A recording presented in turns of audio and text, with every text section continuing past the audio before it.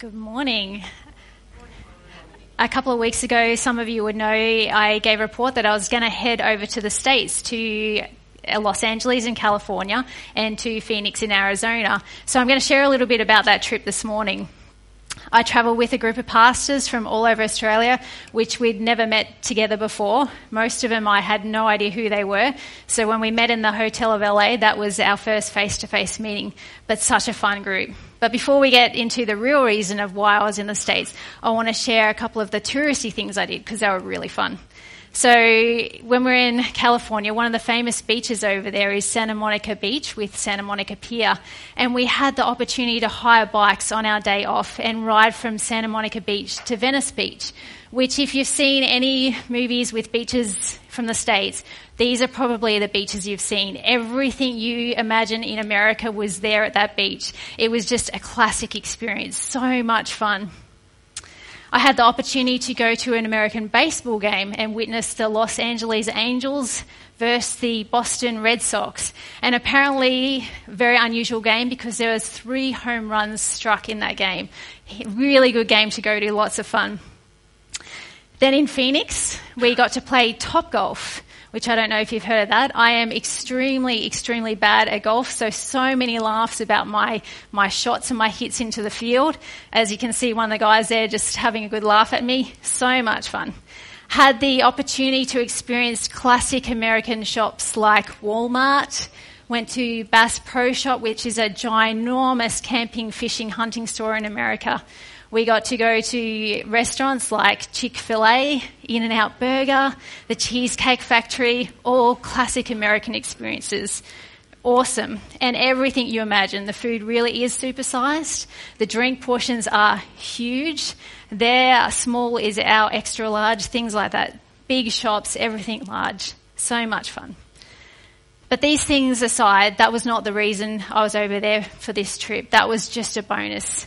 I was over there on a study tour which was funded by Churches of Christ, which our church is part of that denomination.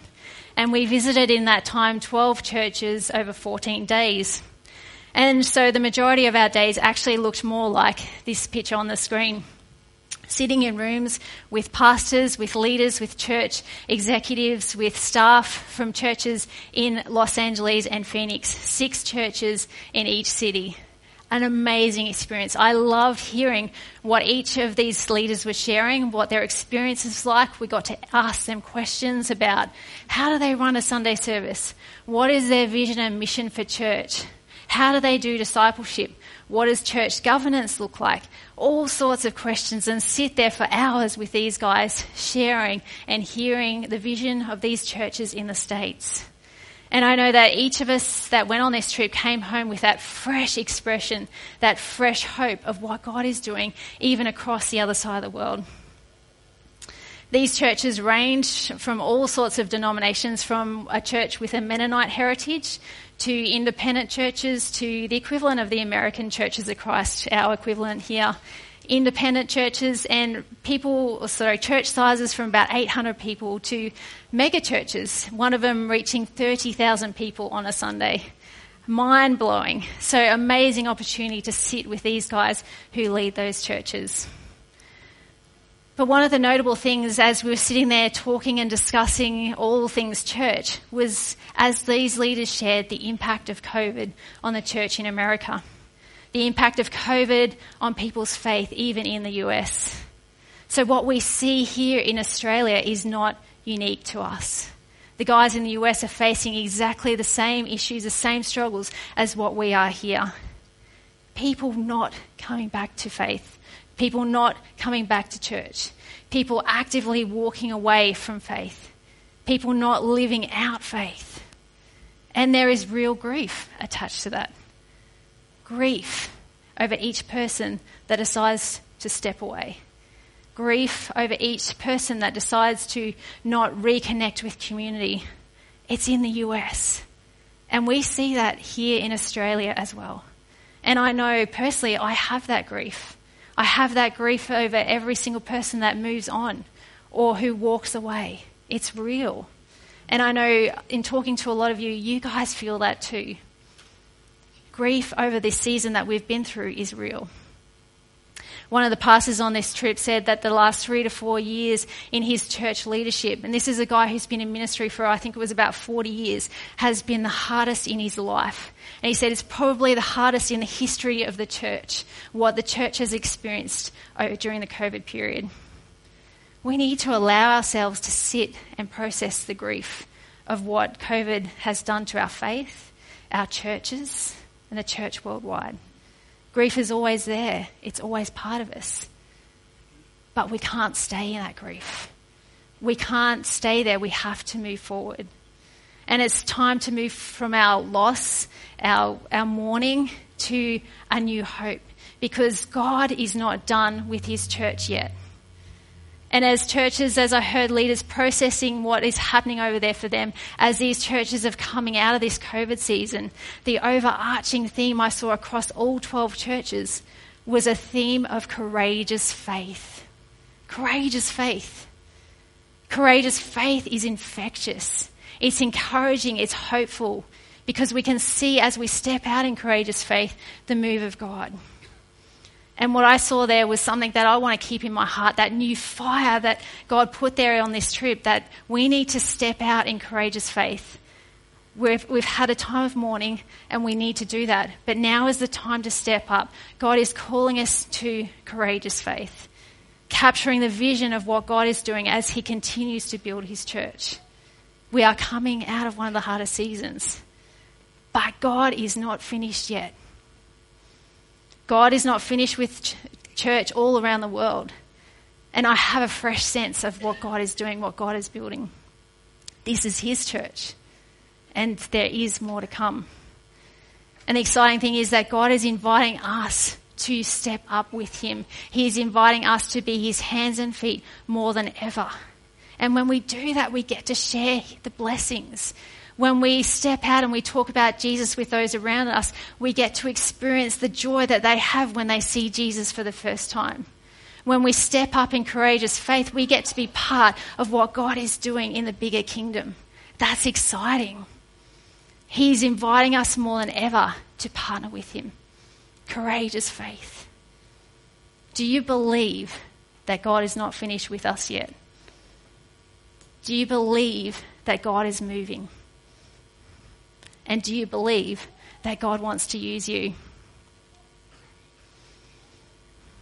Now, our church here at the Lakes, we have an amazing heritage of being generous, faith-filled followers of Jesus, of being a community that loves and welcomes those around us. That is our heritage. That is our legacy.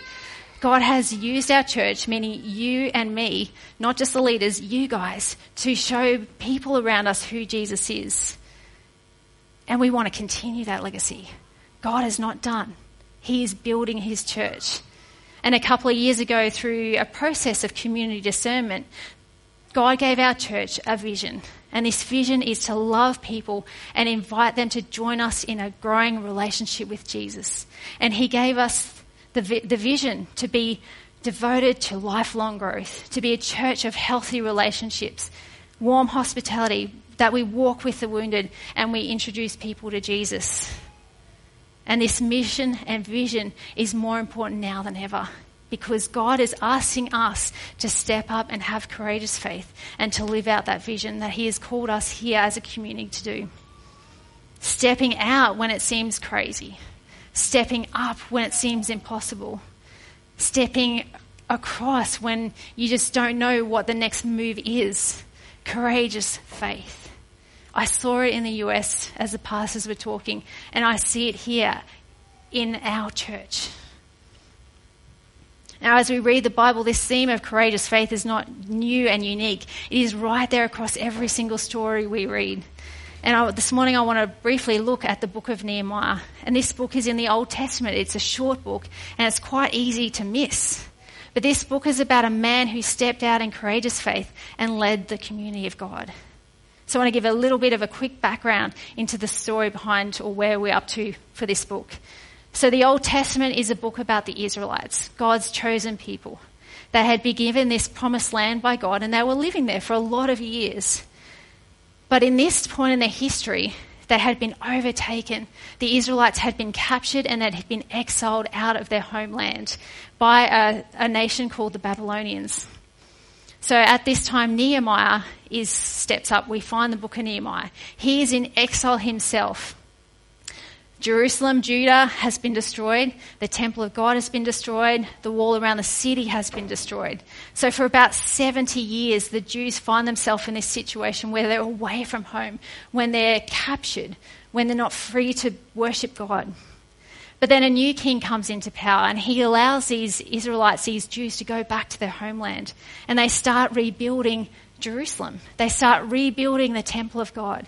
Because back then, the temple of God was so significant. It was the place of worship. It was the place here on earth before Jesus where the physical presence of God dwelt. It was the place of community. It was the place they would bring their sacrifices. So Jews had gone back home and started to rebuild the temple. But then there's still trouble. There's no walls to protect the city. And this is where Nehemiah comes into the story. There's nothing known about Nehemiah until we meet him in this story as an adult. He's an adult serving in the enemy's royal court as a cupbearer to the king, King Artaxerxes.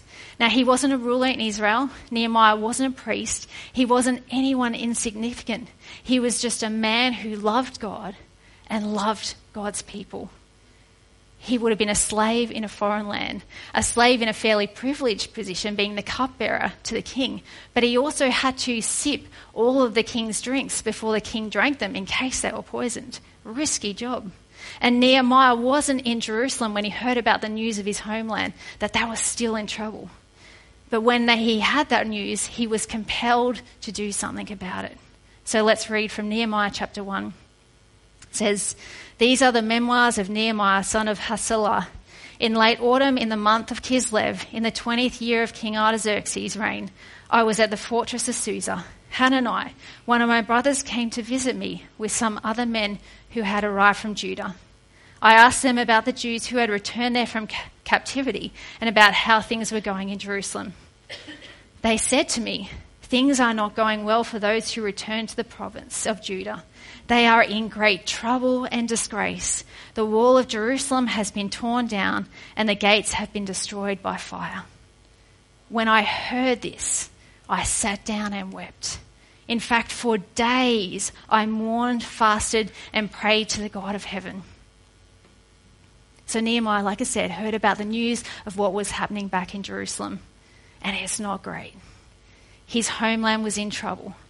But the first thing that Nehemiah did was wept, prayed, mourned, and even fasted. He was so moved by what he heard, moved to grief. Now, our situation today isn't the same as what we're reading here in Judah. We aren't in exile. Our city hasn't been destroyed. We don't need to rebuild walls, but we have been through a pandemic. And in some ways, it feels like over the last 3 to 4 years that a lot of things have been destroyed. Relationships, things like that. And it feels like so much has been taken away. So much has changed, probably more changed in the last 3 to 4 years than ever. Now, Nehemiah's reaction in his situation was to be on his knees in prayer. And even more in fasting. What about us? Are we deeply moved by what we see around us? Are we deeply moved by the state of the church in the world around us? And how do we react to those changes? Does it force us to our knees? Does it force us to our knees in prayer to God and asking him for help? Now, I hear bad news, bad reports, concerns all the time about the church in general, about the state of the church, even about our church. Things like, why are we struggling? Where is so-and-so? This isn't what it used to be. What is happening? How do you respond to that? Do you stay in that kind of wondering, that grumbling? Or are you on your knees in prayer?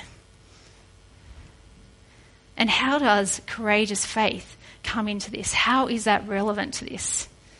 Well, we'll see Nehemiah in the next chapter spring to action. He wasn't just on his knees in mourning. He got up. He was compelled to move.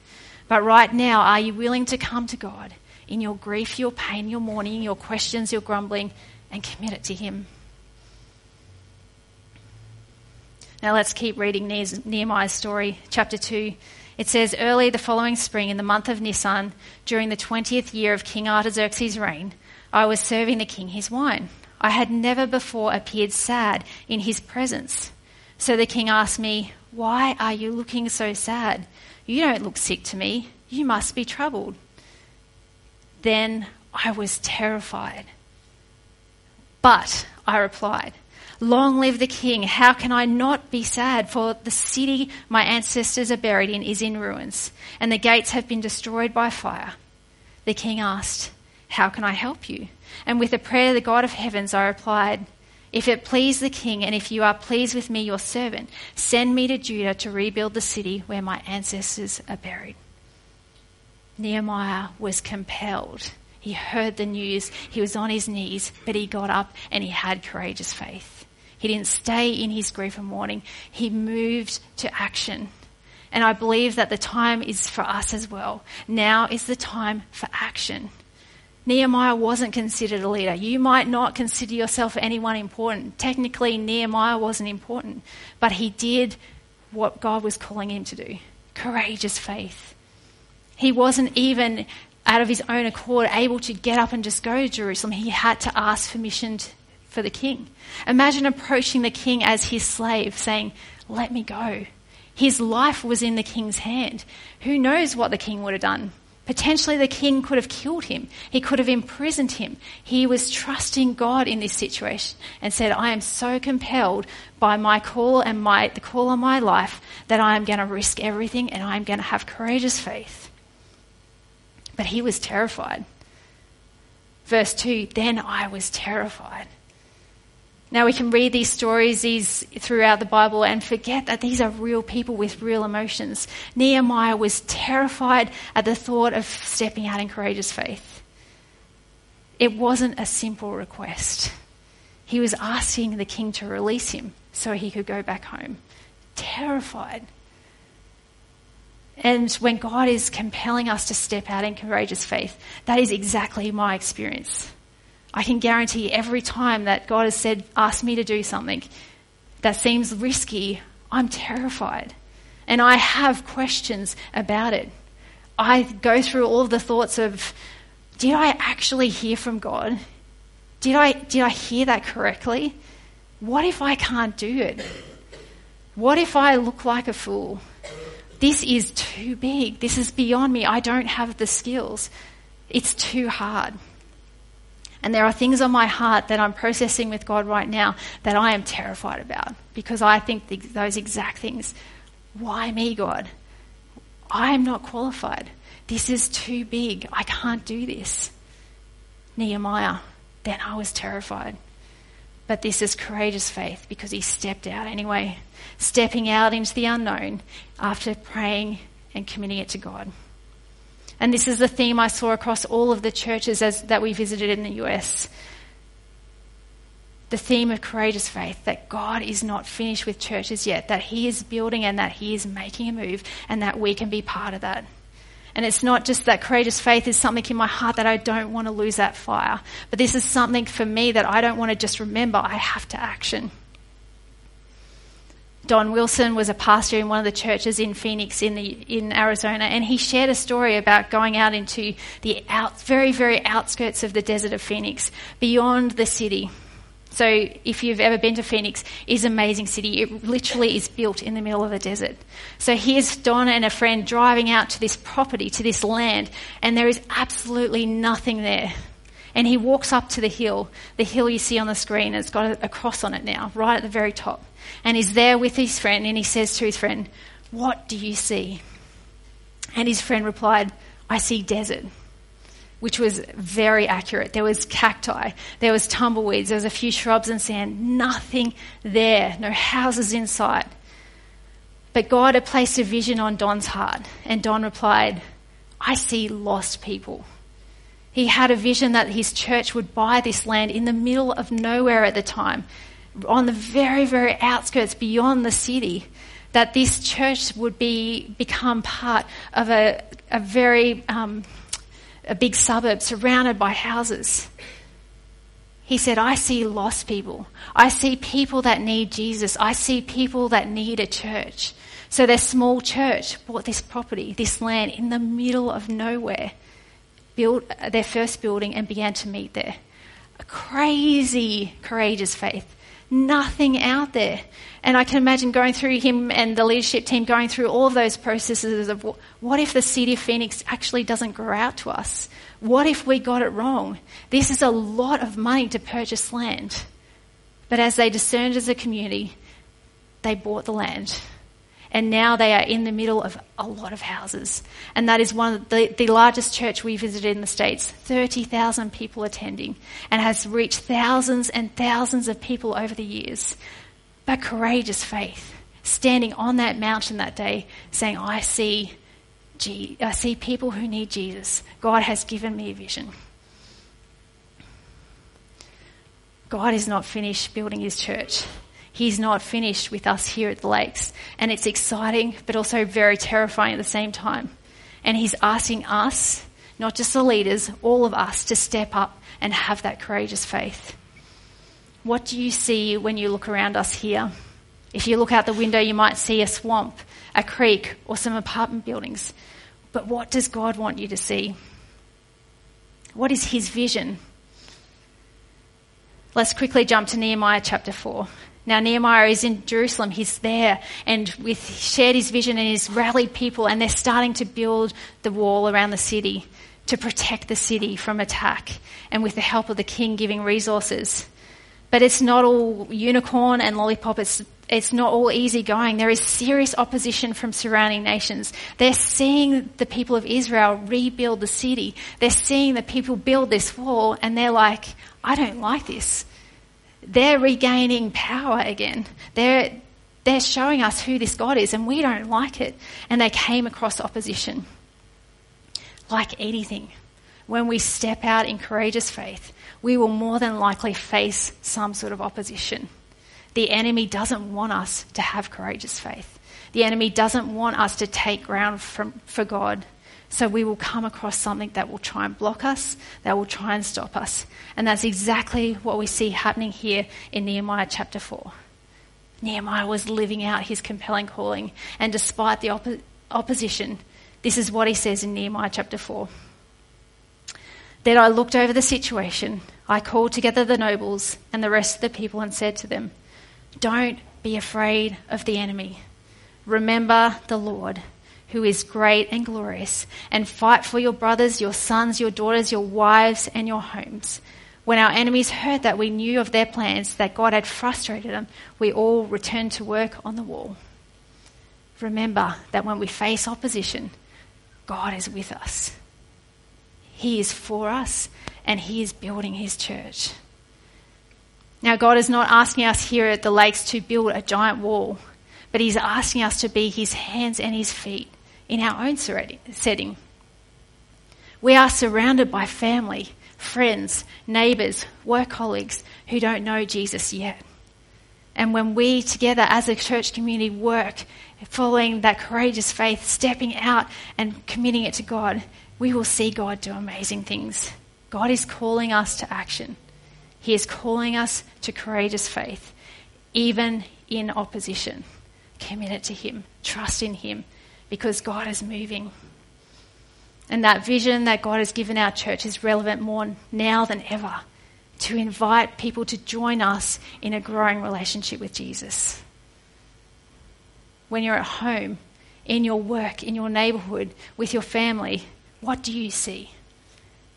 Do you see people that need Jesus? And what does it look like for you to have courageous faith in your situation?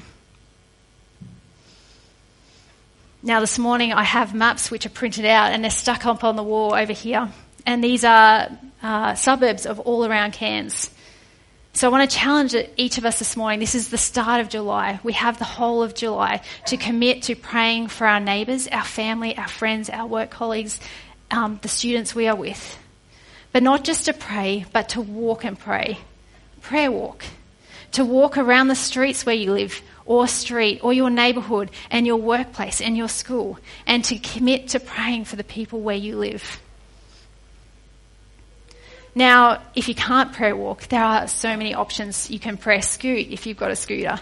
You can prayer ride. You can prayer jog. You can prayer drive. Or you can prayer sit if walking isn't an option. But let's just say we're going to prayer walk for the sake of this message. Prayer walk around your streets. Pray for your neighbours. Ask God to make a move. Ask God to use you. Ask God to give you eyes to see people. And as part of this prayer walking, as part of praying for your neighbourhood, ask Jesus, who can I share my faith with? Take that step of courageous faith, because sometimes sharing our faith takes courage. But this week, this month, as we commit to prayer walking, who can I share my faith with? Who can I ask or invite to church? And if you want to commit to this prayer walking around your neighbourhoods, there are tables there with pens and little red stickers. I encourage you to write your initials on a red dot and stick it roughly on the map of where you live. It doesn't have to be exact. And if you're visiting and you still want to do this in your home community, we have a map of Australia. Just stick it on there. But commit to prayer walking for the month of July. And we're going to leave those maps up all for July to remind us of our commitment to prayer walk, to ask Jesus, who do you want me to invite? Who can I share my faith with, to step out with? We also have a private Facebook group called the Lakes Church Community Group. You can search that up and join that. And on that group during the week, I'll make a few posts. And it's going to be really encouraging to share with others what God is doing as you prayer walk. Share, how did God use me today as I stepped out in faith? I'll write a few posts, but courageous faith, as we talk about it, as we encourage each other, is contagious. God is making a move. So use that Facebook page. It's called the Lakes Church Community Group. Search it up and join and see what others are doing as we step out in courageous faith. So Bridget and the team are going to come up, and during this last song, get up, walk over. It's okay to do that during the song. We'd love you to do that during the song. And if you want to commit to praying over the month of July for your neighbours in your neighbourhood at prayer walking, grab the sticker, write your initial and stick it on. So let me pray. Jesus, thank you so much that you are moving, that your Holy Spirit is moving in our churches. I just commit the church across the world to you. Commit our church to you here at the Lakes, that we can step out like Nehemiah and have courageous faith. Jesus, I pray that as we prayer walk, as we ask you, who can I share my faith with, you will bring opportunities along. That even despite of being terrified, even despite being fearful, that we will just step up. That you'll be with us and guide us in those moments. That we will see fruit from our actions. Lord, use us, Jesus. You are not done with this church yet. And I pray that you will rebuild and keep building what you have here.